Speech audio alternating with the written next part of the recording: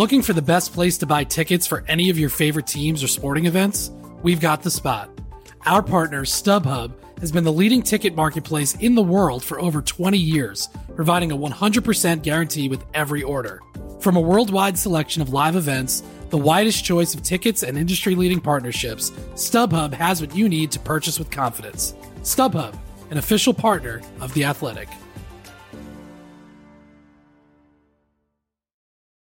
And now, two pigeons bemoaning the fact you can stream DirecTV satellite-free. You see this? A family watching baseball on DirecTV with no satellite dish in sight. Let's heckle them. You call that changing the channel? Choke up on the remote, buddy. I hope getting all these games on DirecTV makes up for your mother not pre-chewing your sunflower seeds. DirecTV has the most MLB games. Visit DirecTV.com. Claim based on total games offered on national and regional sports networks with choice package or higher. Availability of RSNs varies by zip code and package. High-speed internet service required. Terms and restrictions apply.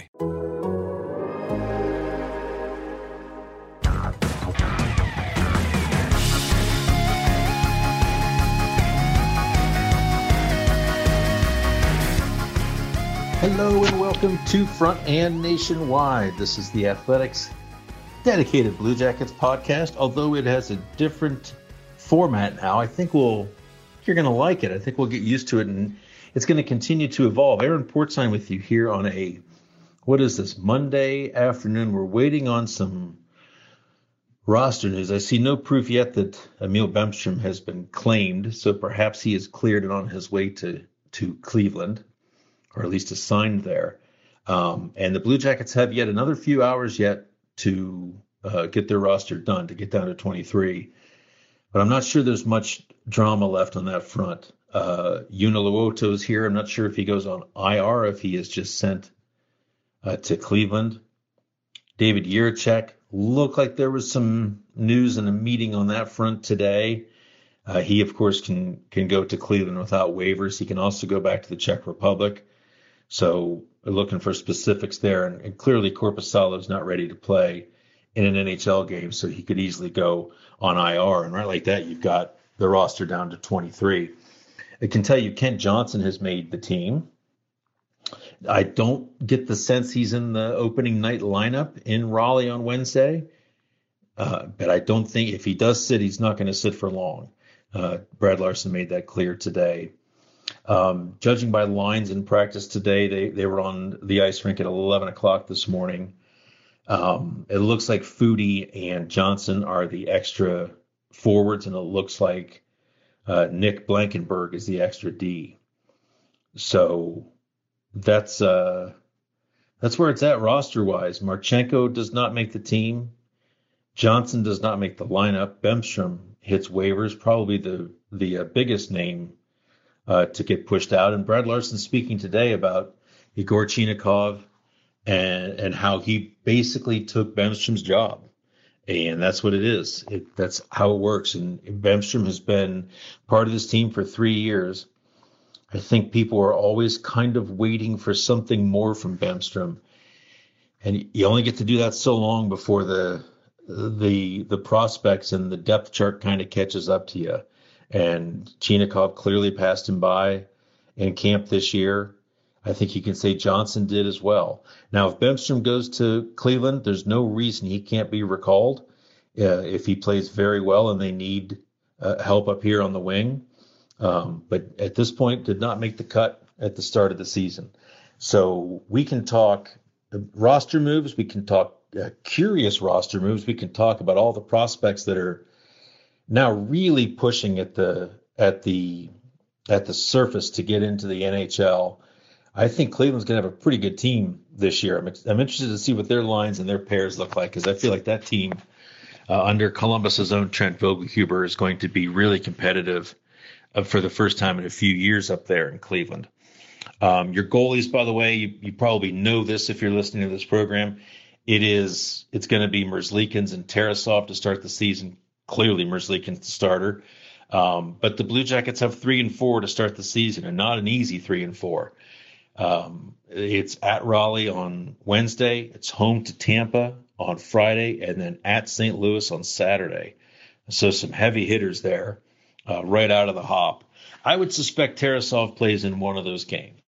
But I can see that. I could see it going that direction. Actually, neither way would surprise me. But I would think Tarasov gets a game. You got to have a backup. You got to use your backup. We can talk Johnny Gaudreau and Patrick Laine and your expectations for those guys this season. I can tell you this: they're going to put on a show. That is a dynamic line with those two guys on it. Boone Jenner is currently in the middle. They're going to be worth the price of admission this year. Also, for some of you wondering, Nick Foligno put on waivers by Boston yesterday. I don't think this is a surprise for a guy making $3.8 million. He did clear today, confirmed now by Chris Johnston that Emil Bemstrom has cleared. So he will be assigned to Cleveland. We'll see where that goes. So yeah, let's talk. The Blue Jackets have some new players this year, and we can talk about Gaudreau for sure, Goodbranson for sure, Olivier for sure.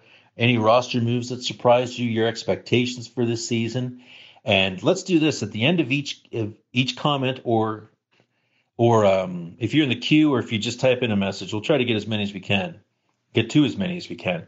At the end of your comment, just give me a point total for where you think this club's gonna end up this season. I'm very curious because I think it's an interesting team, a very interesting team. But I think if you look at the Metro, to me, I was just talking about this on the way home with my former colleague Michael Ayres.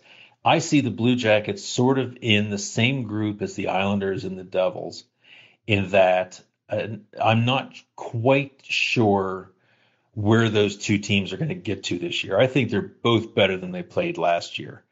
I think the Blue Jackets are better than they were last year, not because they didn't play well last year, but they just improved since last year. And I think any of those teams that I just mentioned, Islanders, Devils, Blue Jackets, could finish anywhere from 7th to 3rd in the Metro. I think it's that wide open. And the question for me is, which of those veteran teams, Washington, Pittsburgh, do you think they're ready to take a step back? It's been predicted for a few years. They're getting older, no question about that. When do they start to back up a little bit, or when do this next level, this next tier down, start to catch them? And can the Blue Jackets put themselves into that spot? I think the Blue Jackets should hang around this season and be a threat to make the playoffs. Absolutely. I'm not sure if they're there yet, but I think they should pose that kind of threat. We did a little research with the help of the NHL. It sure feels like a 19-point playoff. And now Jarmo Kekalainen, by the way, has confirmed text message that he has cleared Emil Bemstrom. So we've said before, 19 points is a huge gap to clear, but it has been done before, and it's been done here in Columbus before. Between 15-16 and 16-17, the Blue Jackets improved by 32 points and went from a non-playoff team big time in 15-16 to a playoff team in 16-17. So it can be done. It has been done here.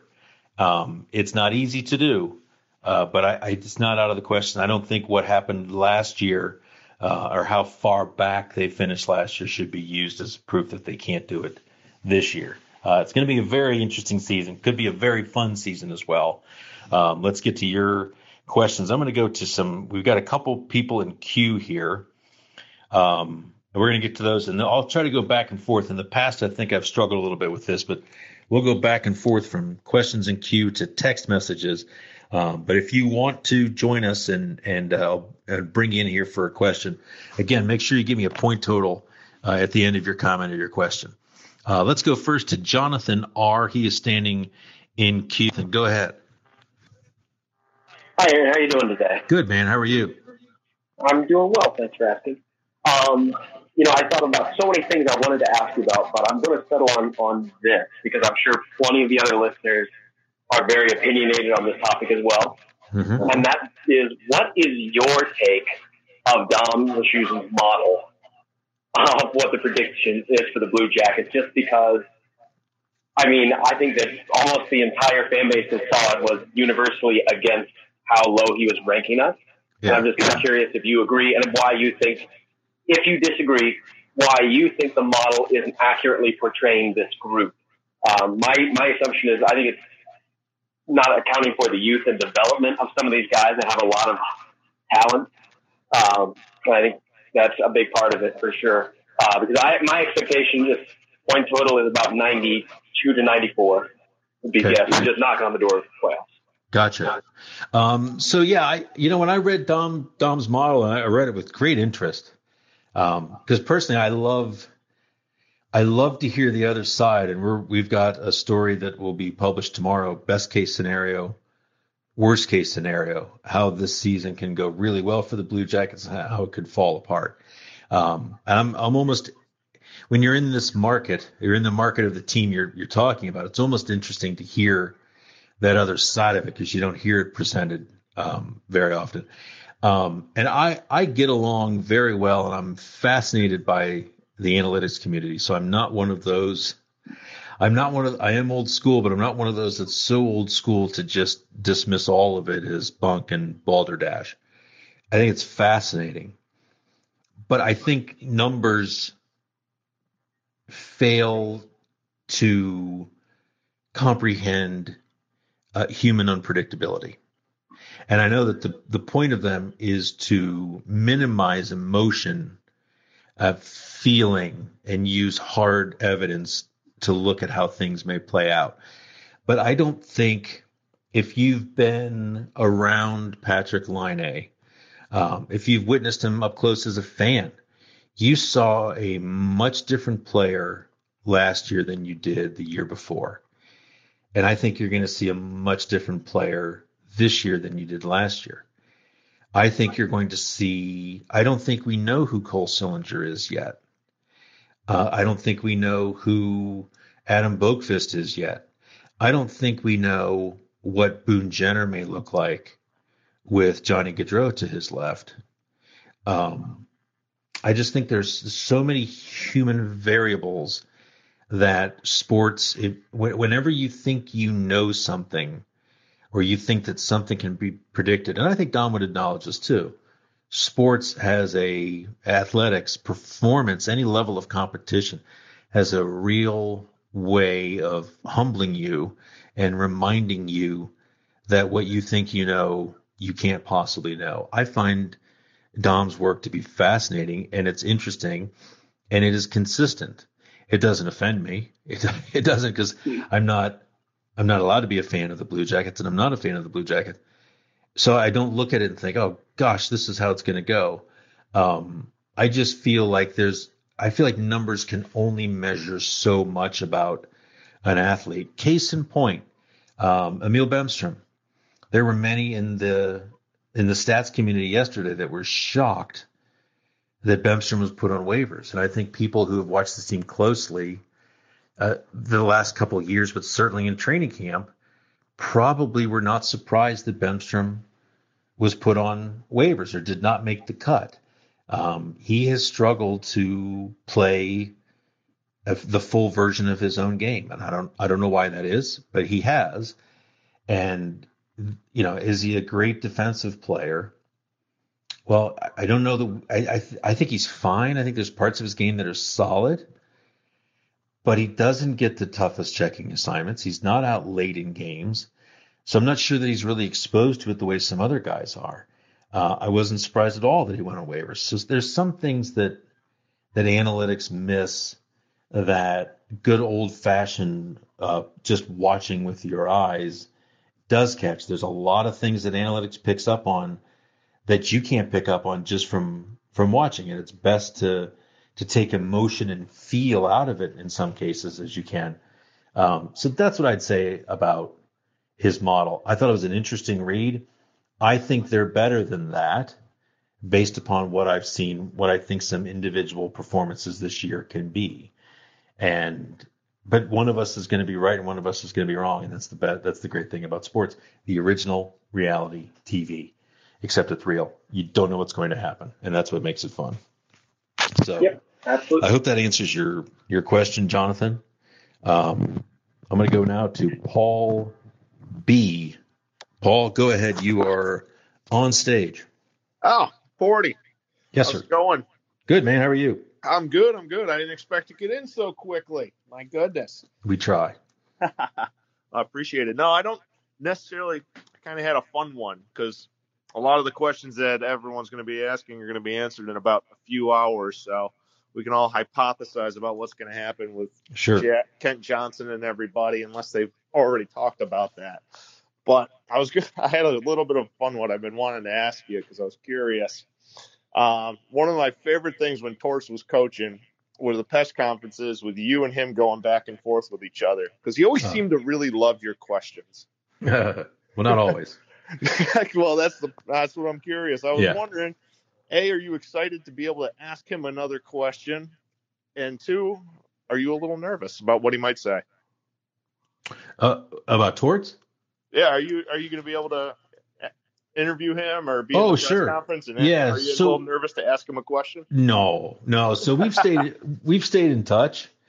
I mean, we're not talking weekly, but when something comes up that I think he would be interested in, when he got the job, sent him a note, and he responded. We got along fine. We had our moments and I have to tell you, this is typical with John Tortorella and beat writers. I think a lot of people have the idea that it is just always contentious and that he completely dislikes them. It's not. It really isn't that way at all. Even with Brooksy in New York, he and Brooksy are very civil and can have a great conversation.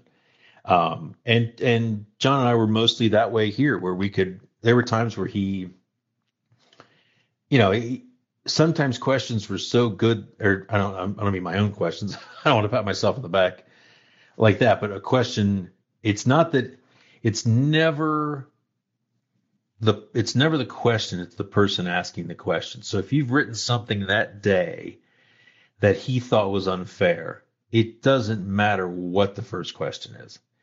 You're going to get an earful, or you're going to get treated a certain way because he's venting. He's going to vent. But we had some incredible, people who covered him here while he was here would tell you, and again, the same in other markets, some of the best conversations you would have with him are when the cameras were not on, no TV cameras around, and you would talk for 25, 30 minutes after a practice where he would hold court, and you would get into some really interesting stuff about, Allison got going with him a few times on leadership, which is fascinating. Coaching, he would show up at local practices for little kids, and if he saw a coach doing things that he loved, he would go talk to the coach and tell him he loved it. It was just stuff like that where he was a really interesting guy, but he always got his back up when he felt like he needed to defend his players. And there are times where he's not going to like it. There are times where you have a question to ask. I think the saltiest we ever got was over Bobrovsky when he got suspended. And he tried to do the whole, this is what happened. He's not going to be with us, but we're not going to talk about it. And it was like, oh, God, this is going to suck, but this is the job. I have to find out what's up. Somebody has to ask this question about Bobrovsky, and it's kind of the responsibility. So let's go. And he got a little pushy back, but we got an incredible answer out of him. And the other thing about him, just share 2 more things. I think he respected people who stood their ground and asked tough questions that were fair but tough questions. And there were times where he would get, if I can say it, shitty with an answer. And minutes later, when the microphones were off and you're walking away, he would curl around and say, why would you ask that? Where were you going with that? And then you would explain, oh, no, here's what I meant, and how he took it or how you interpret it or whatever, blah, blah, blah. And most of the time, he would say, I gotcha. Okay, I totally misread that. I gotcha. Thank you. And you'd be fine. And it just kind of went on with this. I feel so fortunate to have coached him, or to have covered him and Ken Hitchcock and Dave King and some of these legendary coaches through the years, and really have learned a ton from those guys, not about how to do the job, but just how to watch hockey and how to cover hockey. And we'll be always indebted to those guys and more, many, many more, Brad Larson included. So did I get a point total from you, Paul? That What do you mean point total? I must have missed the intro. Oh, yeah. So at the end of every comment, just how many points do you think the Blue Jackets are going to have this year? 91. 91. All right. All right, cool. Paul, thanks for the question. You got it. Appreciate it. Yep. Talk to you soon. All right. We're going to come back in a minute. Let me get to some questions on some text questions here. Hey, Porty, this is from Finn M. Just saw Bemstrom cleared waivers. If he got called up but then sent down, does he have to clear every time he gets called up? So here's the thing. He's in Cleveland now, or will be assigned there. The Blue Jackets can recall him, and he gets 10 games on his 10th game or his 30th day after he's recalled. Then he would need to clear waivers again. So he can accumulate those on multiple call-ups as well. So that's how it would work. I suspect we will see Emil Bemstrom again at some point if he goes there and handles it well, which I think he should. So we'll go through that math again there when it happens. But typically it's been 10 games in 30 days. This question is from Ronald D. If all forwards stay healthy, how long do you keep Kent Johnson out of the top 9? He has to be one of the better playmakers on the team and a great asset to the power play. I will not disagree with that at all.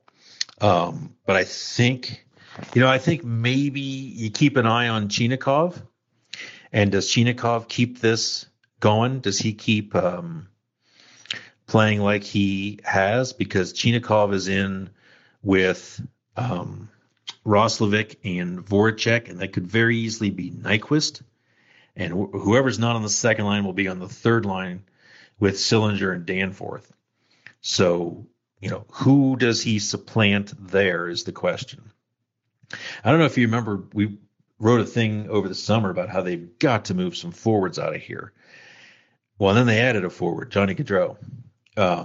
So, the Texier staying put in Europe, while they could certainly use Alexander Texier, they had an abundance of wingers. And it's been hard to find a spot for these. My thing is, and I know everyone's excited to see Kent Johnson play in the National Hockey League, and I am too. I love elite playmakers. I don't think it's the end of the world if he has to go to Cleveland and play and can be a special player down there. And that would be fine by me. That's something this organization's really never done with their prospects. They've kind of been right in pretty quickly. Maybe this depth allows them to show a little bit of patience. This is from Philip W. Hey, Porty, any insight into why specifically Marchenko was sent down? He seemed to be adjusting well and producing from what I saw. Just a numbers game and getting outproduced by Chinakhov? Well, all good points. I think he could have made this team if he had performed a little better. I think he was fine in camp. They are of the belief that he is still getting used to the smaller ice. Now, that's kind of a curious thought because the team that he played for in Russia, SKA St. Petersburg, has smaller ice. But he also played a lot of games in the KHL on big ice.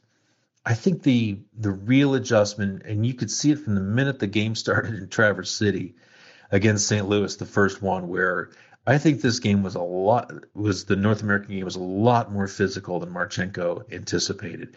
And he does not shy away from contact at all. He's in the middle of it all. So no worries in that respect. But I just think it's getting used to the physical nature, the quick decision making that is required here. And it's about the approach, the North American style of play, but it's also about the size of the rink. And so it's an adjustment he has to make. He's got a great shot. You saw the power play goal he scored against Buffalo. My God, that's a hell of a shot. And the skill is all there. He's going to be fine. I would love to know how he is handling being sent to Cleveland.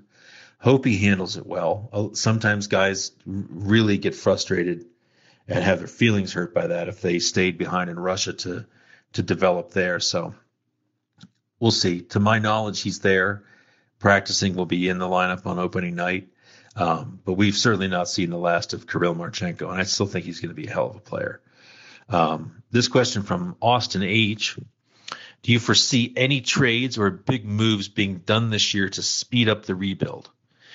Yarmo is a busy bee. Surprised he hasn't made another big move lately. Prediction of 90 points from Austin H.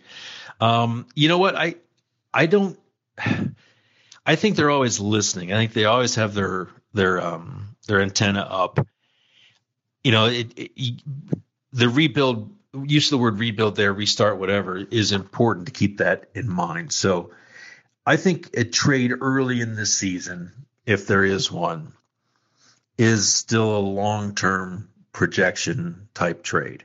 In other words, a player who's young, there would be team control, RFA status, or a lengthy contract before you take that plunge. I don't rule that out, but to me that seems a bit unlikely. The thing that I would look for is around the trade deadline. And I think at the trade deadline, you allow yourself a more of a short-term thought if you have a shot at the playoffs. You're not moving a first-round draft pick. You're probably not trading a second-round draft pick.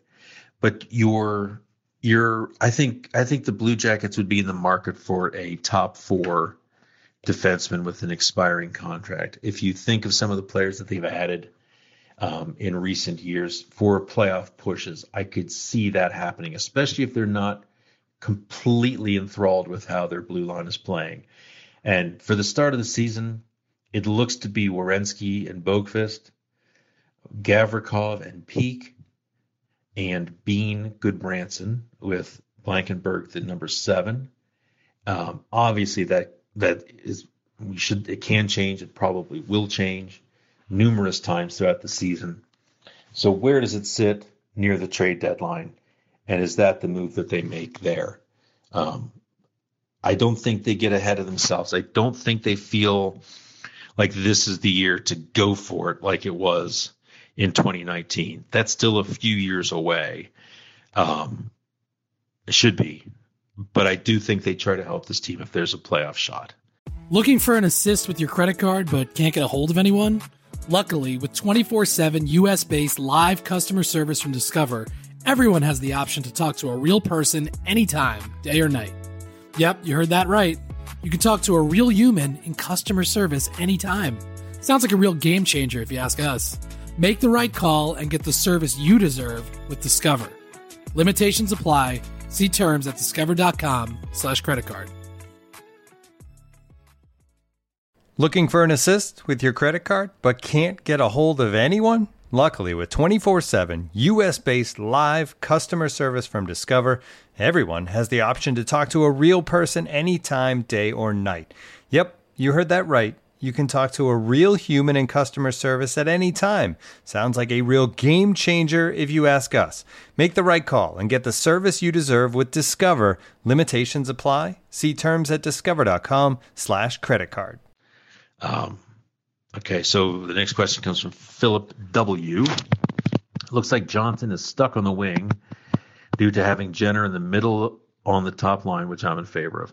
But in lieu of moving Roslovic to the wing or injuries, I don't see how Johnson moves to the middle. Do you think this is a concern to management that would lead to a trade, or are they just okay with developing him on the wing? I think they are enamored with Kent Johnson, and I don't think he's going anywhere. I think he can play on the wing. I don't think it's a big deal if he plays on the wing. I think he can move to center pretty effortlessly. We've seen that. The challenge for him at center is winning faceoffs. And it's not the end of the world, but there is certainly a big advantage to starting with the puck.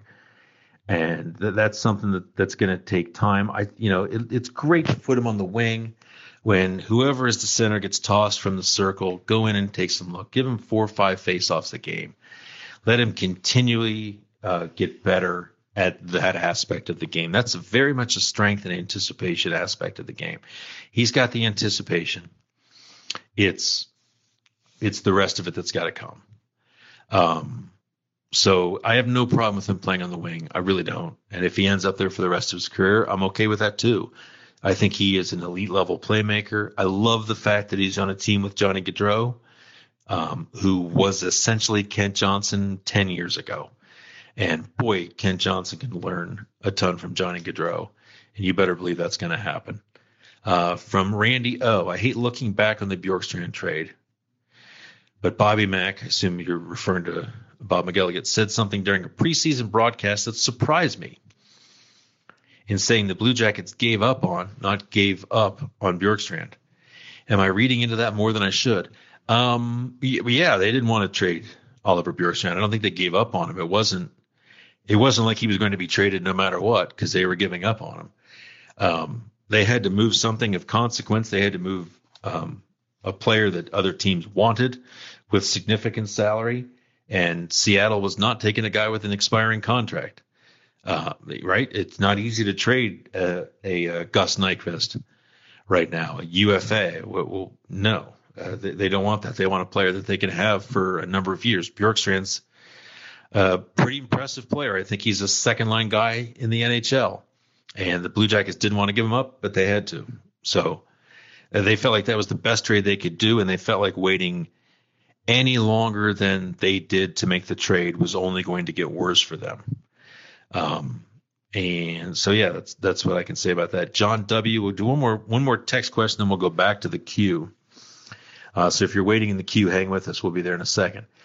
John W. says, assuming Elvis rebounds and plays consistently well and no major injuries with the rest, I believe that they make the playoffs 95-96. At some point, Pitt and Washington start to age and drop off. So that's more of a comment than a question from John W., but that's cool. It's all good.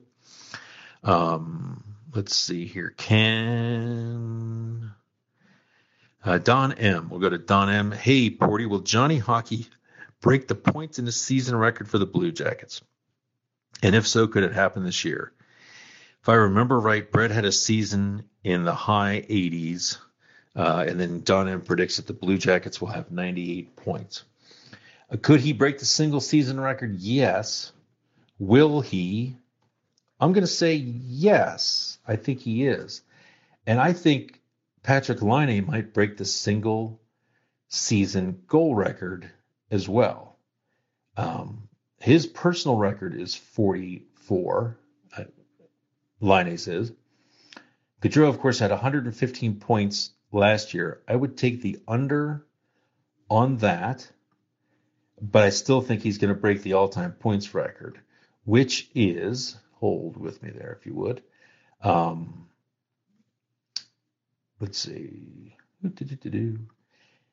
I there are times when you watch Laine and Gaudreau play, and just sort of communicate the same way. And my God, there are times where I look at Laine and I think he is going to score 60 goals this year. Now, probably I'll take the under on 60, but I think he can be in the 40s. It looks like that is my word. That is a combination that's going to be really hard to defend. And it'll be, I think they're going to stick together. That was sort of the first question at camp. Can they stick together? And, I think Brad Larsen's going to give them plenty of rope if they need any at all to stick together. But the early returns look like they can really communicate. The points record, by the way, is Artemi Panarin with 87 points in 2018-19. He had 28, 59, 87. So I think Gaudreau could challenge that for sure. And again, the goal record, let me look here, is 41 by Cam Atkinson and Rick Nash. Atkinson in 2018-19 and Nash in 03-04. So yeah, I think both of those, I think that's something to look for this year, and what a change it's been to be able to have that kind of production from a top line.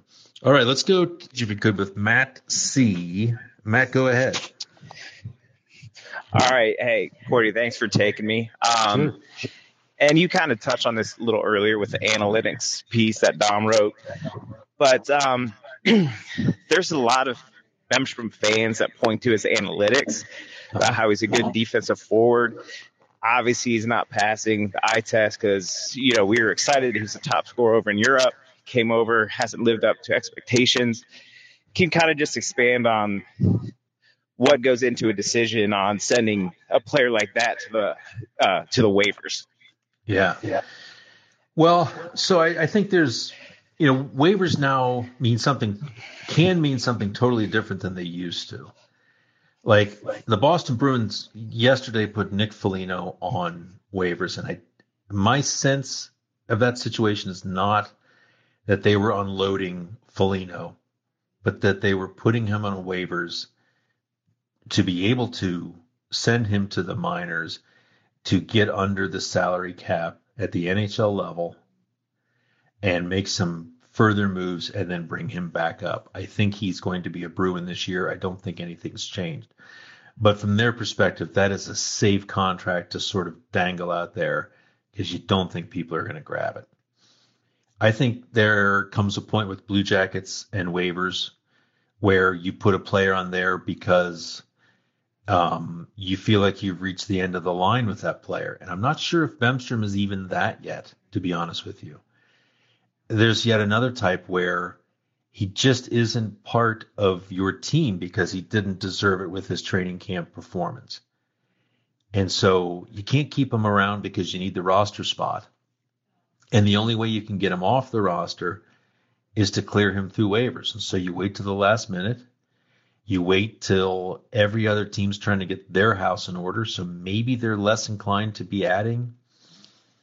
Maybe you can put him through waivers on a day where 4 other guys are exposed, and maybe a team that's looking for a forward will prefer that forward more than your guy.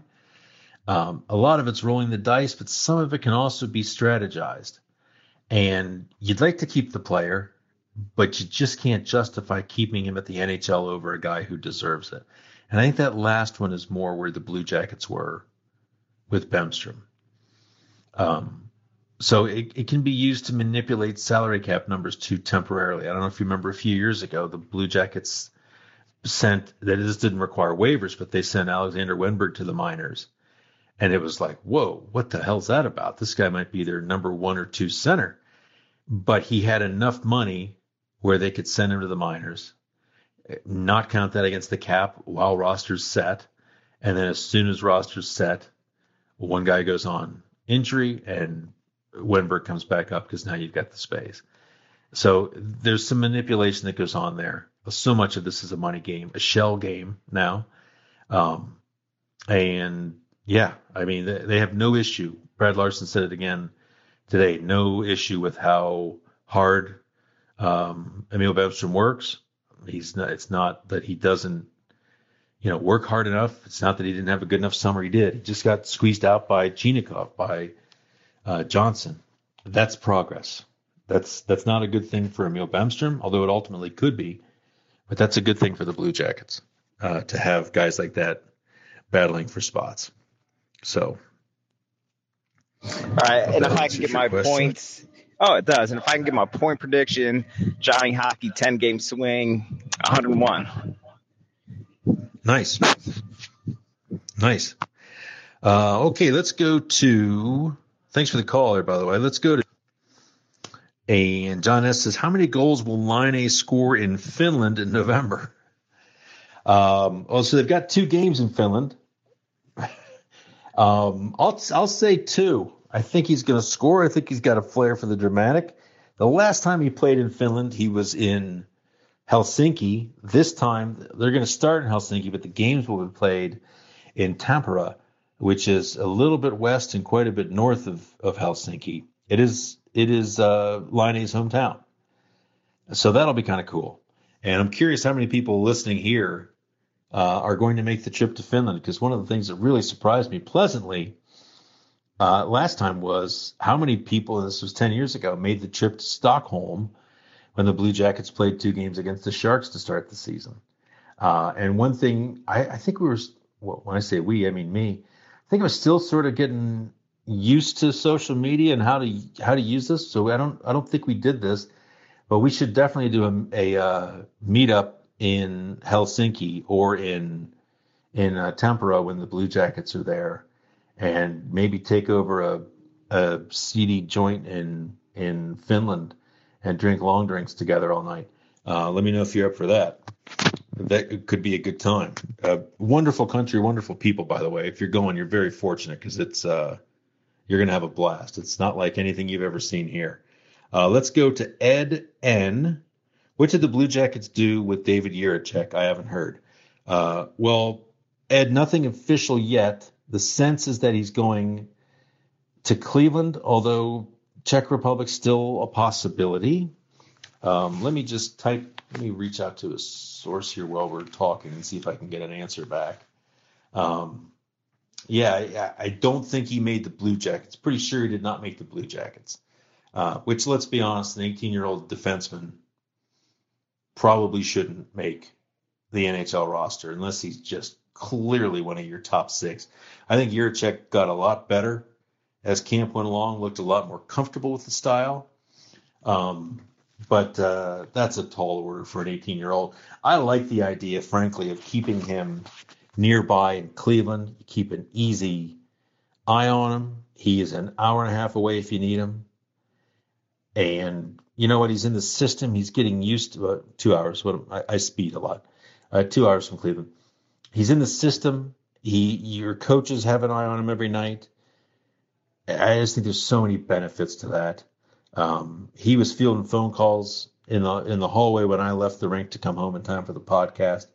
So there's news on that front, but the club hasn't made anything official just yet. But like these other guys we talked about, it's not going to be too long before you see David Jiricek in Columbus, and he looks to be an impact player. Same with Denton Mateychuk. He's going to be, that kid's going to be a player.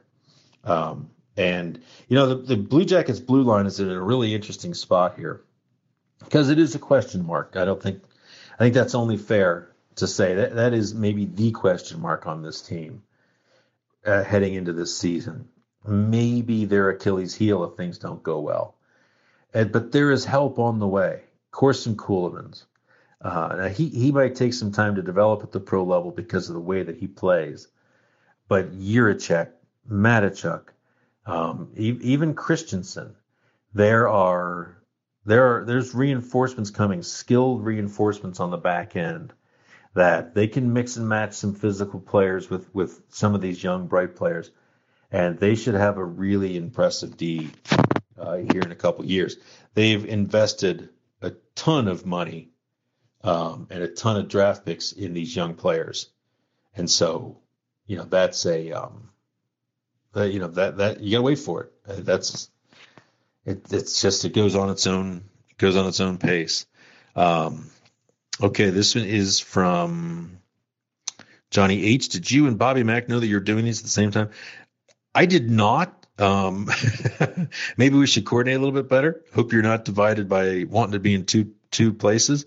Samir says, I'm in for Helsinki Tampere catch-up during the European Series. Hopefully many CBJ fans can make it. 2011 in Stockholm was great, but I guarantee you will like Finland more. Now, I'm going to go out on a limb here. It says greetings from Helsinki, but him saying that you're going to like Finland more than Stockholm, I was going to suggest that Samir is in fact a Finn, because if you're not familiar with this rivalry, Finland and Sweden, boy, are they at each other. And Patrick Laine has already talked shit about the Swedes on the team. The Swedes have fired back, referring to Patrick Laine and all Finns as little brother. So we've got a bit of a Scandinavian skirmish, if you will. Rick B says, given all of the D coming, what happens with Bean? Well, Bean's got a contract this year and next. Probably not safe to look too far beyond that.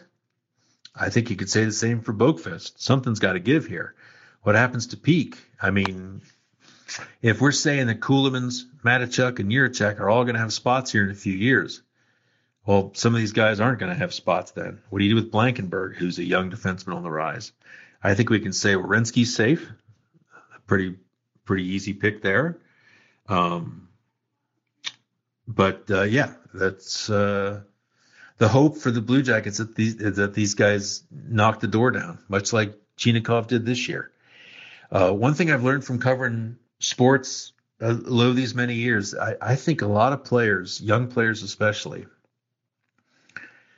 they allow themselves to believe that the opportunity will be theirs if they wait their turn, that eventually it will come to them. And the more you watch this from afar and just sort of pay attention to it, it's not how it works at all. And as cold as it sounds, you have to literally take somebody's job. Nobody opens the door for you. You have got to knock the door down all by yourself and take it. They don't just end up giving you the opportunity because you've waited your turn. And Bemstrom's now on the outs. He can get himself back in, but it's a perfect example. Guys get squeezed by other guys who are coming in hot, and that was Chinakhov this year. But it's always somebody. That's the tough thing about pro sports is you can never really be safe and comfortable. The superstars are that for a reason. Everybody else has to survive battles every damn year. Mark R. says, pronouncing the new enforcer's name?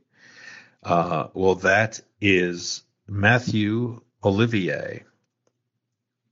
Not too bad. Rick B. Will Gavi resign? Boy, I wish I knew. He doesn't want to talk about it. The Blue Jackets say that they've had conversation that hasn't gone anywhere. So, yeah. They also say they're not just going to let him walk. So let's see how this season goes. If Gavi doesn't sign an extension, or if they can't even come close to terms, and the Blue Jackets are not in a playoff spot, I think you assume both he and Nyquist would be on the move as guys with UFAs. But I sure look at Gavrikov as a guy I would like to keep, and I think the Blue Jackets do it the same way. David S. says, I hope every game goes to 3-on-3. Now, damn it, David, that's late, and that's a lot of deadline. I don't even have deadlines anymore, so I shouldn't complain. That's a lot of late nights at the rink, though. Werenski, Johnny Gaudreau, Laine. It's a pretty good 3-pack, isn't it? The great thing about the Blue Jackets this year is to look at their next group. That's not bad either. That's one of the things that's going to be really exciting this year is to see if they can finally have a power play that is effective, dangerous. And it's all there. It's all possible. They've got some real talent on the second unit now. Johnny Gaudreau comes into town and slots everything down. So, all right. Well, folks, listen, thanks for weighing in. Really appreciate the questions. We'll do this again. We're going to do this weekly. In fact, I've thought about it. I'm curious. Drop me a line on Twitter, a Ports line, if you do such a thing. Thought about having these conversations on the way home from the rink, and maybe so right after games, having just a 15-20 minute conversation about the game that we both just witnessed. Tell me if you're up for that. If you think that would be something you'd be into. Curious to see where that goes, and we'll be doing these more often. Sorry about the delay to the start of the season, but let's have some fun. Should be a fun year. Thanks for all the questions, and we will talk to you again next week. All right, take care.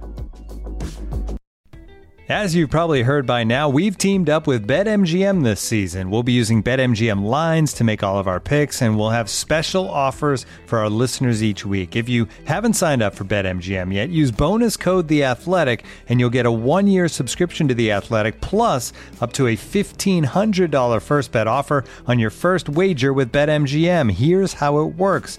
Download the BetMGM app and sign up using bonus code The Athletic. Make your first deposit of at least $10. Place your first bet on any game and claim your voucher for a 1-year subscription to The Athletic.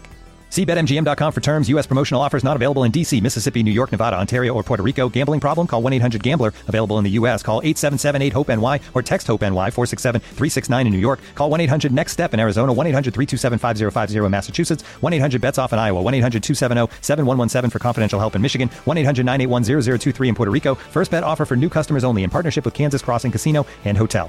Don't forget, if you haven't signed up for BetMGM yet, use bonus code The Athletic, and you'll get a 1-year subscription to The Athletic, plus up to a $1,500 first bet offer on your first wager.